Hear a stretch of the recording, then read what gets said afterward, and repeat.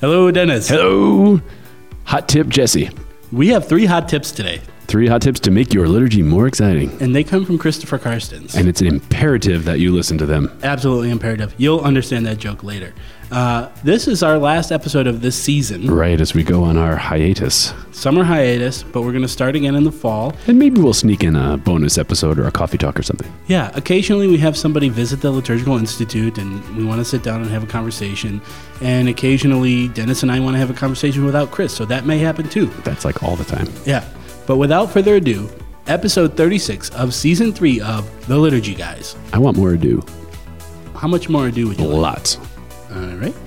Enjoy.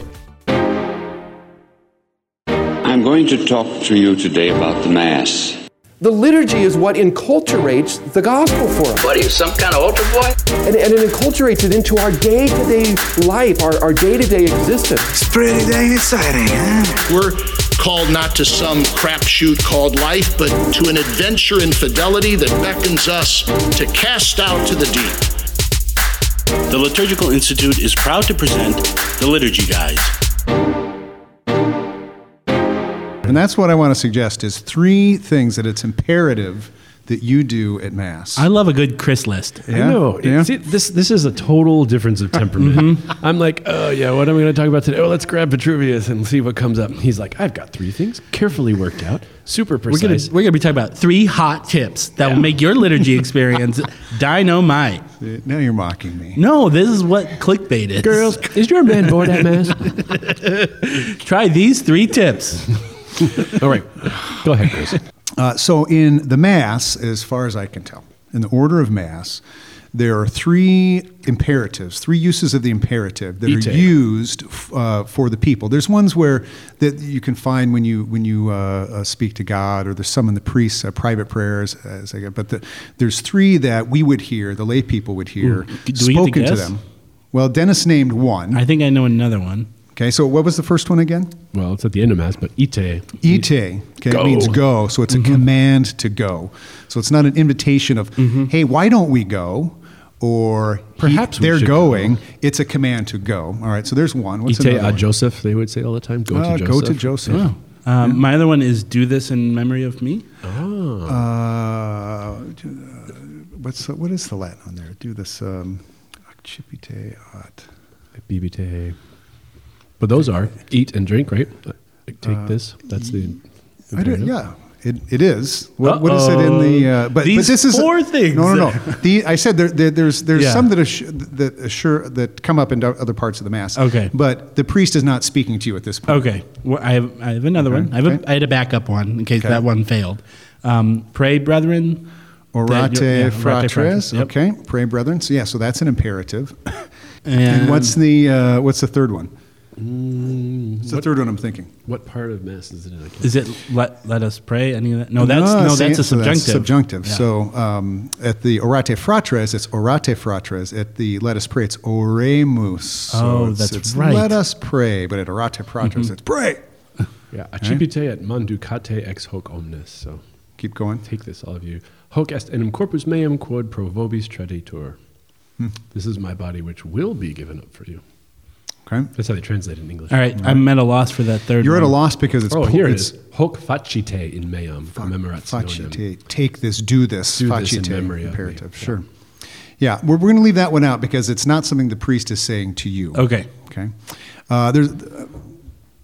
The third one is, I think, unrecognizable because the translation is poor. It's offerte vobis pacem. Offerte vobis pacem. They translated it, let us offer each other instead of offer the peace. Yeah, so in Latin, it's offer the peace. Darn it. But in English, it's let us offer each other. So they've gone from the imperative, the command, to the invitation or the subjunctive, some possible action. All right, so there are some other ones that at the after you would kneel during the Good Friday intercessions or after a litany of the saints, levate, I think is what it is. Stand up. But we say, let us stand. Let us stand, We're gentle. So we're not that militaristic Roman language. Yeah. But what I was wondering, and we don't want to make something where something ain't, but I was wondering if in these three instances of the imperative, these commands, we believe that language is sacramental, that the words we use, how we use them, whether we sing them, and the rest, they're trying to sacramentalize and bring before us a certain type of reality and a certain type of action. So if we look at these three instances, is there something that we should think about the next time we go to Mass and we hear these words that might inspire us or have us act or pray or move differently, having considered and heard that these things are commands? Yeah. Okay? Well, starting at the end, Okay. go bring this out to the world. Like that's a real go make disciples of all nations kind of command, right? Is that like the Great Commission in a small form? Well, I think it is actually. I think there's a pretty interesting parallel here, right? Because in the Gospel of Matthew, chapter 28, verse 19 or 29, right? This is right at the Ascension, where what does Jesus say to them? Go, therefore, baptizing all nations, or teaching all nations, baptizing them in the name of the Father and the Son and the Holy Spirit. And there's almost a kind of a parallel thing that happens at the end of the Mass. May Almighty God bless you, the Father and the Son and the Holy Spirit. Ite missa est, go, the Mass is ended. So almost, right before the Ascension is sort of symbolically and sacramentally reenacted at the end of the Mass. So there's this blessing in the name of the Trinity, like the persons sign of the Trinity. Cross, right? And then there's the command to go out. So, but just know it's very different from go and have a nice day, everybody. And even when they went from the sacramentary in 1985 to the third edition of the Roman Missal, like a dismissal formula from the sacramentary was the Mass is ended, go in peace. But now all four of the dismissal formulas begin with go, go, go, go. Go, the Mass is ended. Go and announce the gospel of the Lord. Go forth glorifying the Lord by your life. Go in peace. Right? So they're trying to, in the word, they're trying to get into your ear a different type of meaning that you're supposed to leave and go out and transform the world. This makes me think a lot of people who had encounters with Christ in Scripture, because he often, after a healing or after an encounter with somebody, they were commissioned to do something. Go and sin no more. Yeah, go and do this. Yeah. Or he commanded, who's the guy who he resurrected from Lazarus? Go, come Lazarus, out. come out. Or go and don't tell anybody. Right? That's an odd one, too. Oftentimes he says to go and don't tell anybody. The Mass is ended. Don't tell anybody you were here. But no, in those gospel accounts, so do they ever listen to him? Nope. No. They never do. I think it's just a marketing tactic. The thing at the Mass, so you have this, if you know how to pray the Mass and the Mass is celebrated well, you've had this real encounter, this salvific encounter with Jesus Christ that you cannot but help go and tell other people about it. Right, and I think this has probably come up in other podcasts too. Do you recall what the germ, the general instruction says about the concluding song? There is none. That there is none. Mm-hmm.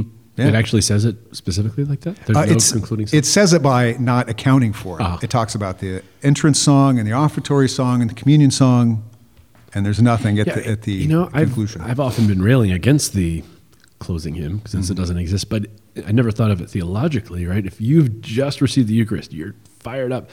Go make disciples of all nations. No, I got to sing a song first, and then stop by the booth in the narthex to see if you can buy script. Yeah, tickets for the Pancake Sub or Knights of Columbus. But I can imagine that in Latin. I'm not fluent in Latin, but I can imagine that those phrases would stand out in the language in a way that. Maybe they would in English, but we've changed them to the subjunctive. Well, that's just it. Is when we've changed them, we are not sacramentalizing authentically what they want you to hear. We're making the sacramental word or music muffled, unclear, less powerful than it otherwise would be. I don't like that. Yeah. But you're right, though. I always think, we always want that da-da-da-dun-da-dun, bum. We want the bookend, okay, now I can go back and watch the Packers or whatever it is that we're doing. But imagine how Mass would end. Go forth, the Mass is ended. Thanks be to God. That's it. It kind of gives you that feel of unfinished business, which I think is part of the theology or the psychology, the sacramentality that, oh yeah, I've got to go out Hear now. that, music directors? Yeah. Just open up the organ, let the building shake, and people feel the power of God as they Shake go with out joy. the door. Yeah, but whatever happens, in your parish, I mean, this at least should be what's going through your mind. This dismissal is this command to go out and to transform the world. Okay, let's take one of the other two. You're smart, Chris. Orate fratres. Orate, right. So we said before that for the opening prayer, for example, or the other presidential prayers, it's oremus. It's an invitation to pray. Let us pray. But in this instance, it's not subjunctive, it is imperative. How come? Well, I'll ask the question. Sure. Yeah, I'll answer the question. Well, this is good though. Why would it be? Why would the priest not be inviting you to pray here, but commanding you to pray? I think I have an idea. You'll have to tell me if I'm right, though. Well, I don't know what the right answer is in all these cases. I mean, if you- Way to show your cards. but no, it's good to what's behind this. Yeah, if you think of the Jewish temple ritual, right, the high priest would be going into the Holy of Holies, right, through the veil, and going into the glory of God, and nobody could go get him, right, because no one could go in there except the high priest. And Didn't you say once that they used to tie a rope? I heard that. Yeah, Is I that heard from that. you? Well, Is yeah, this true? there's a legend that they used to tie a rope around the leg of the high priest in case he died in there. They could yank him out by his ankles. But I've also heard that that's not true. But it gives you, whether it's accurate or not, it actually gives you the sense of what it means to go in the presence of God. If you think like the Old Testament, the presence of God is often awesome, but the presence of God is sometimes not awesome if you screw up, right? You're dead, you're drop dead, thousands of people drop dead, you turn into a pillar of salt, whatever it is. To go into the presence of God is a big deal. And they needed prayerful support, like Moses needed his arms raised to keep the prayer going, Oh, that's a great. So this idea that the priest is actually saying to the people, I'm going to go take your petitions to the face of God. Pray that this works, that your sacrifice and mine may be acceptable. So that's my thought. And think too, I mean, imagine we were on a walk one day and the dog started following us in the farm. And we go past this other farm and the other neighbor's dog, right, sees our dog, and there's this dog fight, right? So my lovely wife, Mars, the goddess of war, what does she do? She just steps right in between, right? So I don't know. Would you do that? Step between two battling? I wouldn't even do that if my kids were fighting. I get between you and I'll Jesse start sometime. taking bets. Well, now think what the priest does. So you have God on the one hand, who's offended by our sin and our, everything else, and we have us on the other hand. And what the priest is trying to do is step between these two factions or persons and try to keep them from being at animosity with one another and battling one another, but rather to bring them together.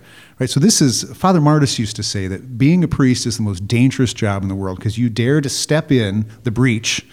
This is what they said about Moses in one of the Psalms, is that he withstood God in the breach when his anger blazed up against the people. He said, no, I'll get in the middle of this. This is what the priest is doing at this point. He's about to go, they would sow subsecreto, under the veil, and mediate between heaven and earth. This is dangerous stuff. Pleading always is, right? Your God, we're not. We deserve destruction, but please don't, right?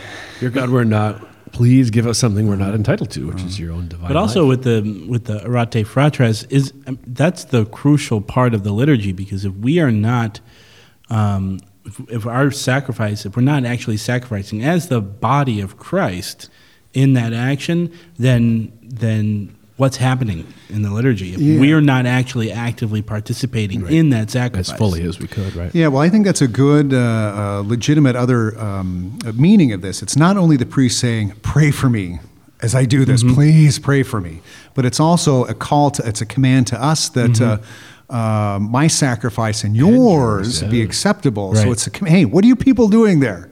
Get your sacrifices up here that God may receive them for his glory and the good of all the Holy Church. And I love hearing you say that, Jesse, because it just shows how you're a theological sponge of absorbing the mystical body theology that we talk about all the time, that the great liturgical reformers of the 20th century thought this is the essential question, right? If the mystical body is the head and the members, that is the priest and the people, Christ and his members, the members should be doing what they're supposed to do. And the head wants to take them there and the head always wants the body to be healthy, not just to be the head on some kind of sickly body. So the head and members, this is why this journal that Virgil Michael started, you remember what it was called? Orate fratres? Yeah, there you go. This liturgical journal. And then they changed it to worship, I guess, after the council. It doesn't have the same. It's in the 50s. Oh, was it? Okay. It doesn't have the same, I don't know, depth of meaning. Worship. Okay, well, it's certainly not liturgically inspired. It could be an imperative, though, right? Worship. Right? It could be. You see, Orate frate is drawn right out of the liturgy, which is the whole point of liturgical movement. This other thing that you would only see probably, or here at the Liturgical Institute, the rubric at this point, right, is the priest says, "Pray, brethren, that my sacrifice and yours may be acceptable." And then there's a rubric that says, "The people rise and reply." Yeah, but we don't do that very much in this country. No, we don't. But think about it. I mean, think about Moses withstanding God in the breach. Somewhere else in the Old Testament, it talks. Maybe it's in Ezekiel that God is looking for someone to meet him in the breach. Rising to the action. Yeah. So imagine, here's the priest saying, "Orate fratres," and you say, "Here I am." You stand up and you step into the breach to intercede. Stand up. Exactly. Yes, and we talked about this in the Postures podcast. If you stand up before he starts saying, or as he's saying that, then we're losing some of that. Well, the dynamics of worship is the high priestly action of Jesus Christ is made present in sacramental signs. And so those sacramental signs, standing, speaking, language, singing, all of the rest, can help to convey that reality, the priestly work of Jesus, so that we can participate in it, or they can obscure it a little bit. And so when we go soft on rubrics, or we gloss over in words or translations or whatever, it dulls the reality, the refulgent reality, which is Christ. And the people are the ones that are the kind of on the receiving end of not being able to participate as fully. So, I mean, this is why liturgists get uptight about these things, is because there's so much writing on how the liturgy is celebrated. Oh, come on, Chris. You're a legalist, ritualist. All right, let's go to the third one. Third one. What was that one again? Oferte vobis pacem. Offer the peace. Yeah, so we translate it as let us offer the sign of peace. But if I should have said this at the beginning, disclaimer, I'm not a Latinist, so I think all this stuff is right. But it seems that oferte vobis pacem is an imperative, a command to offer the peace. But we say, let us offer the sign of peace. I don't know, what do you make of that? That's always been kind of a weird part of the Mass, in my opinion, because it seems like it's in a weird place, and I don't know the origins of that practice in the rite. I don't know when it was integrated into the liturgy, and so I just don't know a lot about it. So. Yeah. I don't know as much about it as I wish I did, but I do recall that this was under the papacy of Pope Benedict. There was a kind of a worldwide consultation among bishops about moving the sign of peace, because some felt it was disruptive in that place, which maybe in your parish it is disruptive.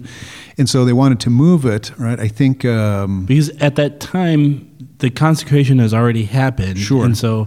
I think some people that I talked to were kind of like, "Oh, you're going around shaking people's hand." At some point, turning your back to the altar with Christ on the altar. Well, and in the one of the Gospels, if you bring your gift to the altar and you find that your brother has a grievance against you, leave your gift there and go make peace with him, and then come back to the altar. So, should the sign of peace be moved to a place earlier in the Mass, namely around the offertory? Anyway, so they if I remember this correctly, they took kind of a worldwide canvassing of the bishops on this point, and well, at least it's still where it is in the Mass. But it's always struck me, and Dad, you can imagine. We talked about your kids fighting before. That's their favorite part of the Mass, when they get to shake everybody's hands. No. Let's go back to the kids fighting, and you, whether you're going to jump in the middle of that or not. But what do you say to them when they're done fighting? Give each other a hug. Say sorry. Give each other, say you're sorry. Yeah. Give each other a hug. Yeah, and that's that's not a heartfelt apology. That's exactly how Isaac does it. He goes, sorry. But that's kind of struck me as that's what this oferte vobis pacem, give each other the peace. Say you're sorry, But I don't know, but I think it because it's an imperative, it's a command that we do this. I do think that the Church wants us to hear something that we perhaps otherwise don't, that the gift of peace that is a gift of the Spirit, that is a characteristic of the mystical body of Christ living in its full life and dynamism, is something that should be real.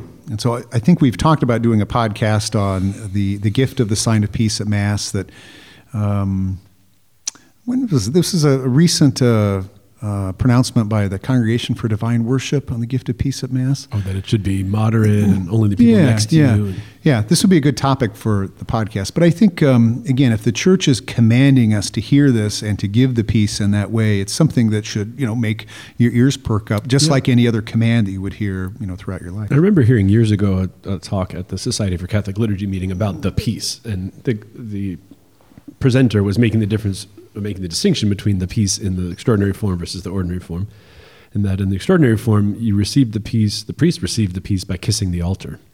And so, in other words, Christ was the giver of the peace, then the priest would receive it from kissing the altar, then he would pass it on to the deacon, who I guess would give it to the subdeacon or whoever. And then it kind of ended with the ministers in the sanctuary. So the idea was kind of to extend this out to the whole mystical body. But his argument was that it was actually quite different. It wasn't, I'm receiving this from Christ and giving it to you, kind of like the light of the Paschal candle at the Easter Vigil, but instead, offer each other a sign of peace, right? So it's not the actual peace, right? It's not a symbol of peace or a sacrament of peace. It's a sign of peace. And so the handshake becomes not so much passing on the peace that's received through the headship of the priest, but a fraternal kind of well-wishing. And it was an interesting, eye-opening moment for me. I don't know, how people would argue whether that's an accurate way of representing it or not, but to see that distinct difference between Christ offers the peace and then you pass it around to just offer each other a sign of fellowship, which is essentially a different thing. And what do we say? The peace of the Lord be with you always, right. and with your spirit. Let us offer each other the sign of peace. Yeah, so it is peace in Christ. Grant us peace in our day, we say during what they call the embolism, I think, of the Lord's Prayer. Right, so it's all about the peace of Christ that he gives that the world does not give. So it is kind of a unique thing, but anyway, I think for the liturgical movement sought for this intelligent participation in the liturgy. I don't know if we've contributed to that at all, but knowing that the types of words that are used signify and sacramentalize different things is at least a start to think about these, be aware of them, and let them to shape your prayer, your liturgical prayer at the Mass. So your message is pay attention to the imperatives. Right? That's your imperative. Just do it. Insistence upon. All right, should we answer a question? Is it imperative that we do that? It's not imperative, but let us. Okay. Let us answer a question. Yes. So why go to the Liturgical Institute? Well, if you want to serve the church and do liturgical studies from the heart of the church, you won't find any place quite like this. This place is faithful to the magisterium, but it's a dynamic orthodoxy, not dry.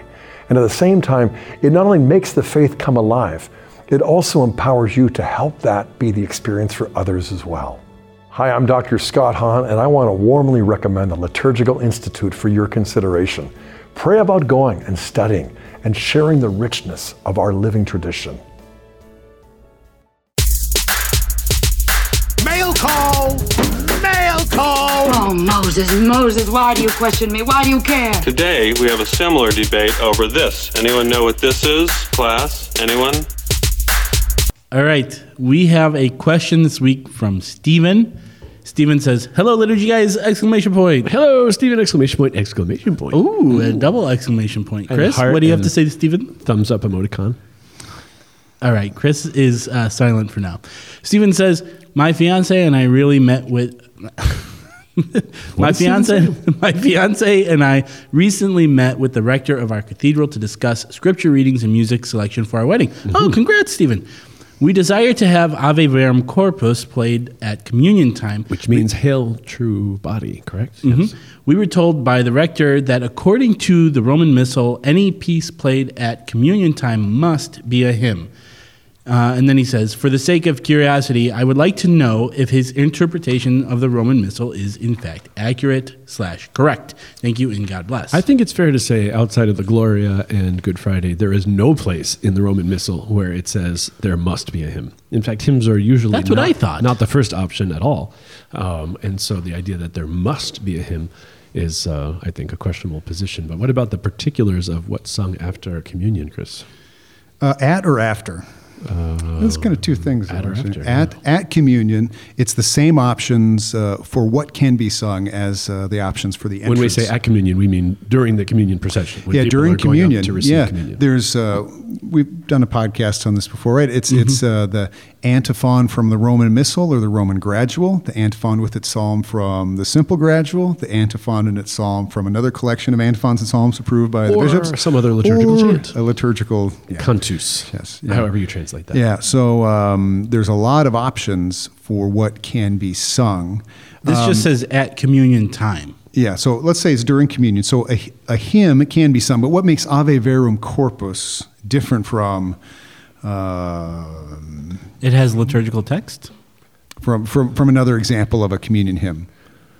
One bread, one body. Okay, what makes Ave Verum Corpus different from one bread, one body? One is about the sort of worship of the sacrament, say in a benediction setting, rather than the people receiving. I would say there's kind of a difference in emphasis.